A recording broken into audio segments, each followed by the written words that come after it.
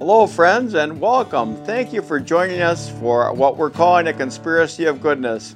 Brett Hughes is recording and producing Larry Long, singing the songs of ordinary people, raising them up to extraordinary heights. And I'm Tom Thibodeau. Today we'd like to honor and celebrate the people of the land. Crossing the prairie on a combine rolling from Texas on up to the Canadian line, where a freight train it's heading into Montana, soon to be crossing the Great Divide. Thinking of the people I've known in my life, strumming this old guitar. Farmers, miners, preachers, and cobblers, to those I've known in the bar, sleeping beneath the stars, just watching the world go by.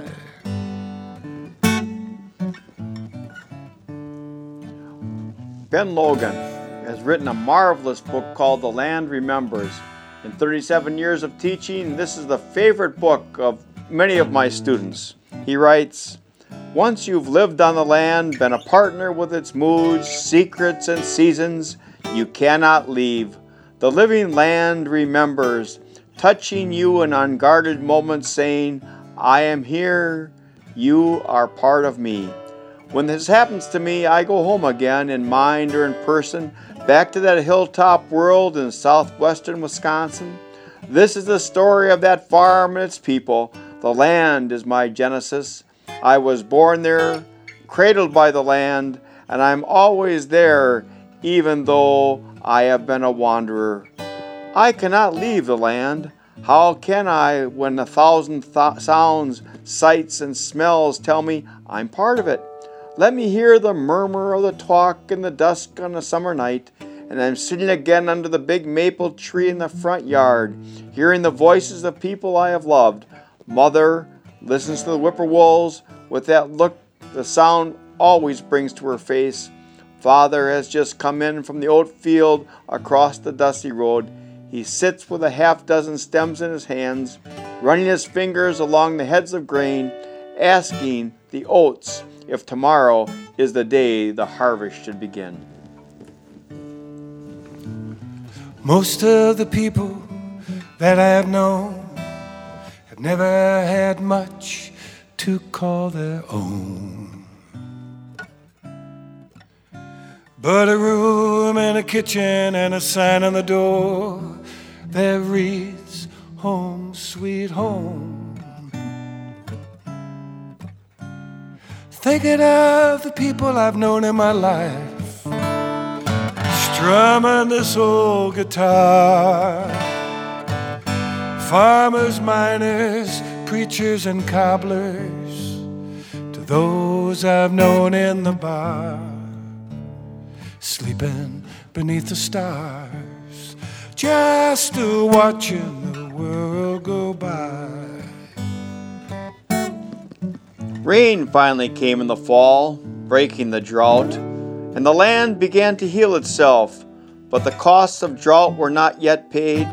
Ditches appeared where none had been as the rain pounded at the soil that was cracked and protected only by stunted plants and close-cropped grass. Hundreds of oak trees stood bare of leaves the following spring. Some of the wells and springs that had dried up never had water again. We didn't farm quite the same way after that summer. The reaction of the land to the drought told us we had made mistakes and had taken the harvest too much for granted and left the land too little safety margin to allow for the dry years. When we learned to cultivate corn just deep enough to cut off the weeds, leaving the moisture protected instead of rolling it up to dry out in the sun. Most important of all, we began laying out fields in long, narrow strips, planted alternately in oats, hay, and corn, so that a plowed field and a cultivated crop never lay open a wide piece of hillside to the rain. When the water had free run across the big cornfield, it picked up enough speed to carry the soil with it. In the new strip cropping, water was slowed by running into the hay or oats before it could pick up the soil. At first, we laid out our strips in straight lines, but the hillsides were not straight. Later, we ran them along the contours of the hills, and our fields began to look like pictures in my geography book of mountainside terraces in China.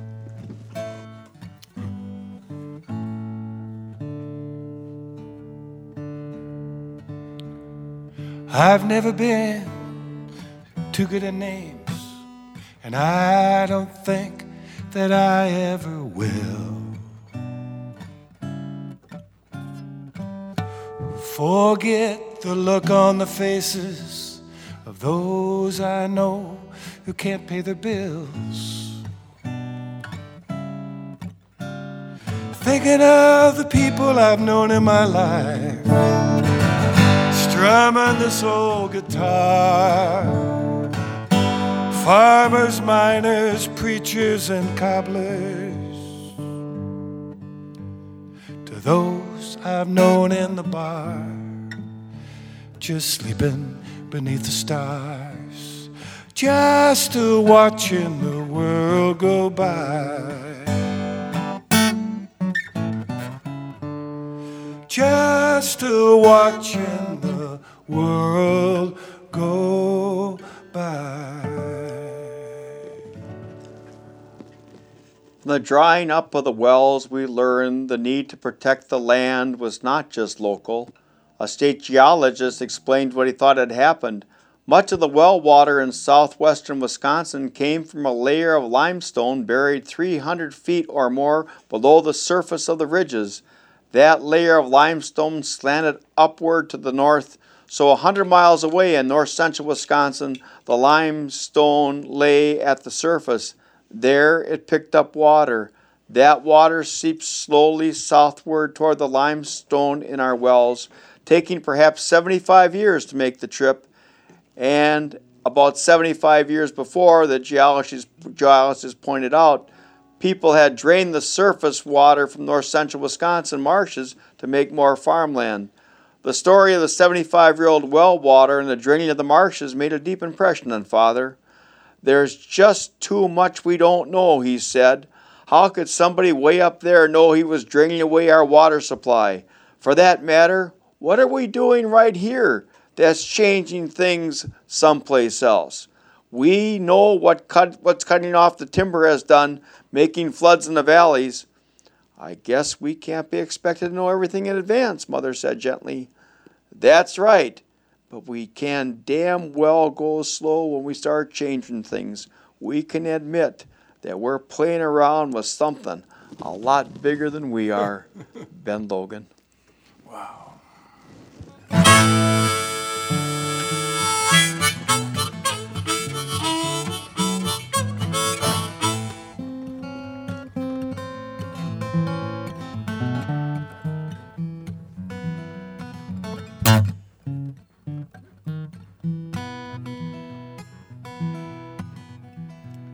I stopped in a bar, had me a beer, met me a man by the name of John Deere.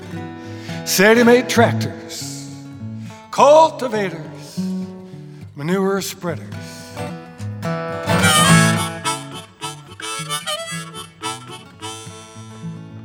He said before men had to use their hands, now they got big machines to lend a helping hand.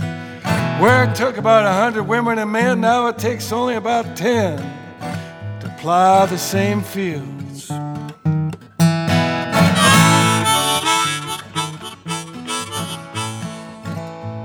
Started thinking about what he said. Soon thoughts came running through my head. Saw farmers out on the road, couldn't afford the payment on the car, farm, or their home.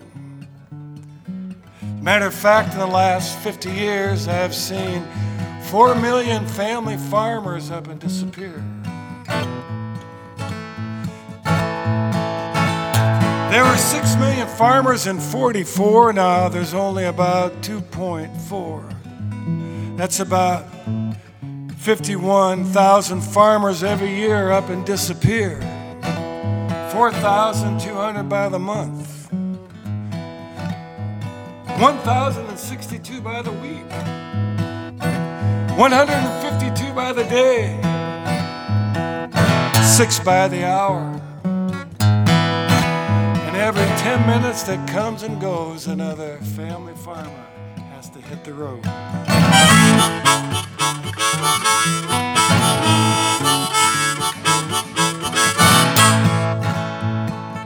Started figuring, if my figuring's correct, in the next 20 years, maybe all those family farmers might disappear. Sometimes I wonder what people would do if the farmer just decided, I'm not gonna grow you any more food. I'm sure we'd find some to eat. There's always lots of paper and lots of plastic. So I hurried up and I drank my beer, said, fare thee well to Mr. John Deere.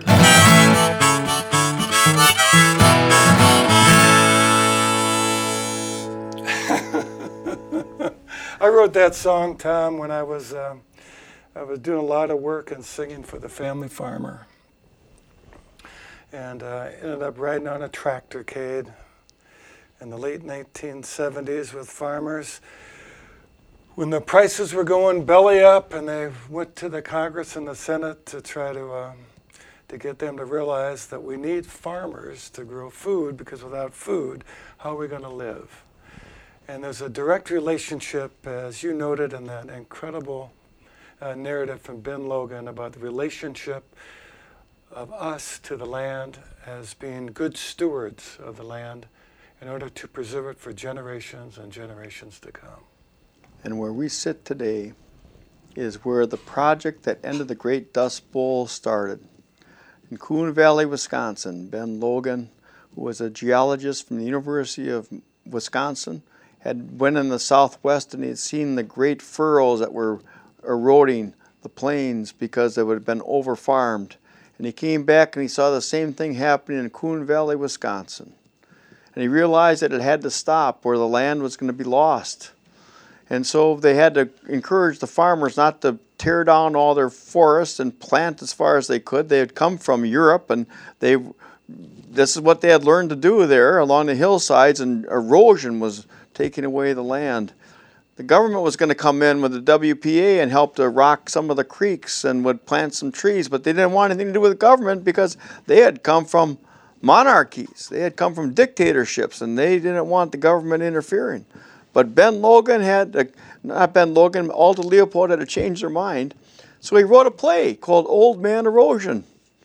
And in that play, he has the black hat guy was the erosion, and the white hat guy was the healthy farmland. And then they had Uncle Sam come in and he was on the side of healthy lands and healthy farms. Because if they couldn't convince all the farmers, if one farmer did strip farming and the other didn't, it would destroy everything. So they held this play, Old Man Erosion, in taverns and libraries and churches, and all the people came and heard the story of the common good. The land was preserved, and we now have the privilege of living in one of the most beautiful places in all the world. God bless the farmer.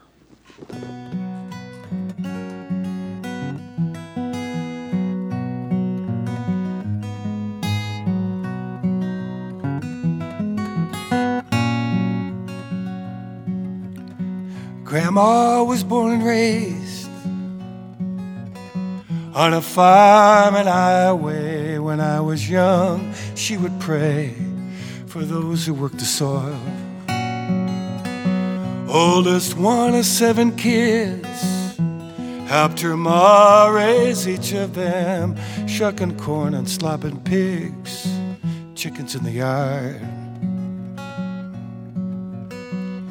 Fetching water from the well in 2 5-gallon pails, carving out a well-worn trail to the kitchen door. Give a prayer tonight for the farmer. Give a word of thanks for their labor. Days of drought, sleet and hail, Grandma would often tell me about the penny sale that saved the family farm. Friends and neighbors gathered round, buyers who came from town and peacefully stripped the buyers down, naked in the barn. Upon a bale of hay they sat, nothing on but their hats. I can still hear my grandma laugh, speaking of those times. Give a prayer tonight for the farmer. Give a word of thanks for their labor. Standing by the auction man, taking bids on her land, Grandma looked down at her hands, drier than the soil. A penny here, a nickel there, celebration filled the air. Grandma raised her eyes in prayer, thankful for that day.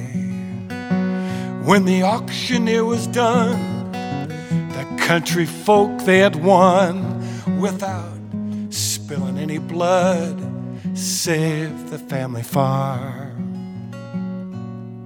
Give a prayer tonight for the farmer.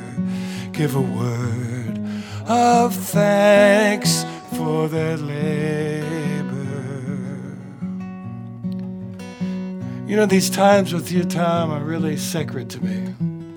It gives us time to reflect upon our own lives and the lives of so many others who've made our life better through their goodness and their kindness and the love they have for the community. These days on the radio, it goes by so fast, but I think we're coming close to closing time. But there's no closing time when it comes to the conspiracy of goodness, is there? It goes on and on. Thank you, friends, for joining us. Until we see each other again, peace and all good. Give a prayer tonight for the farmer. Give a word of thanks for their labor. Thanks for all you do.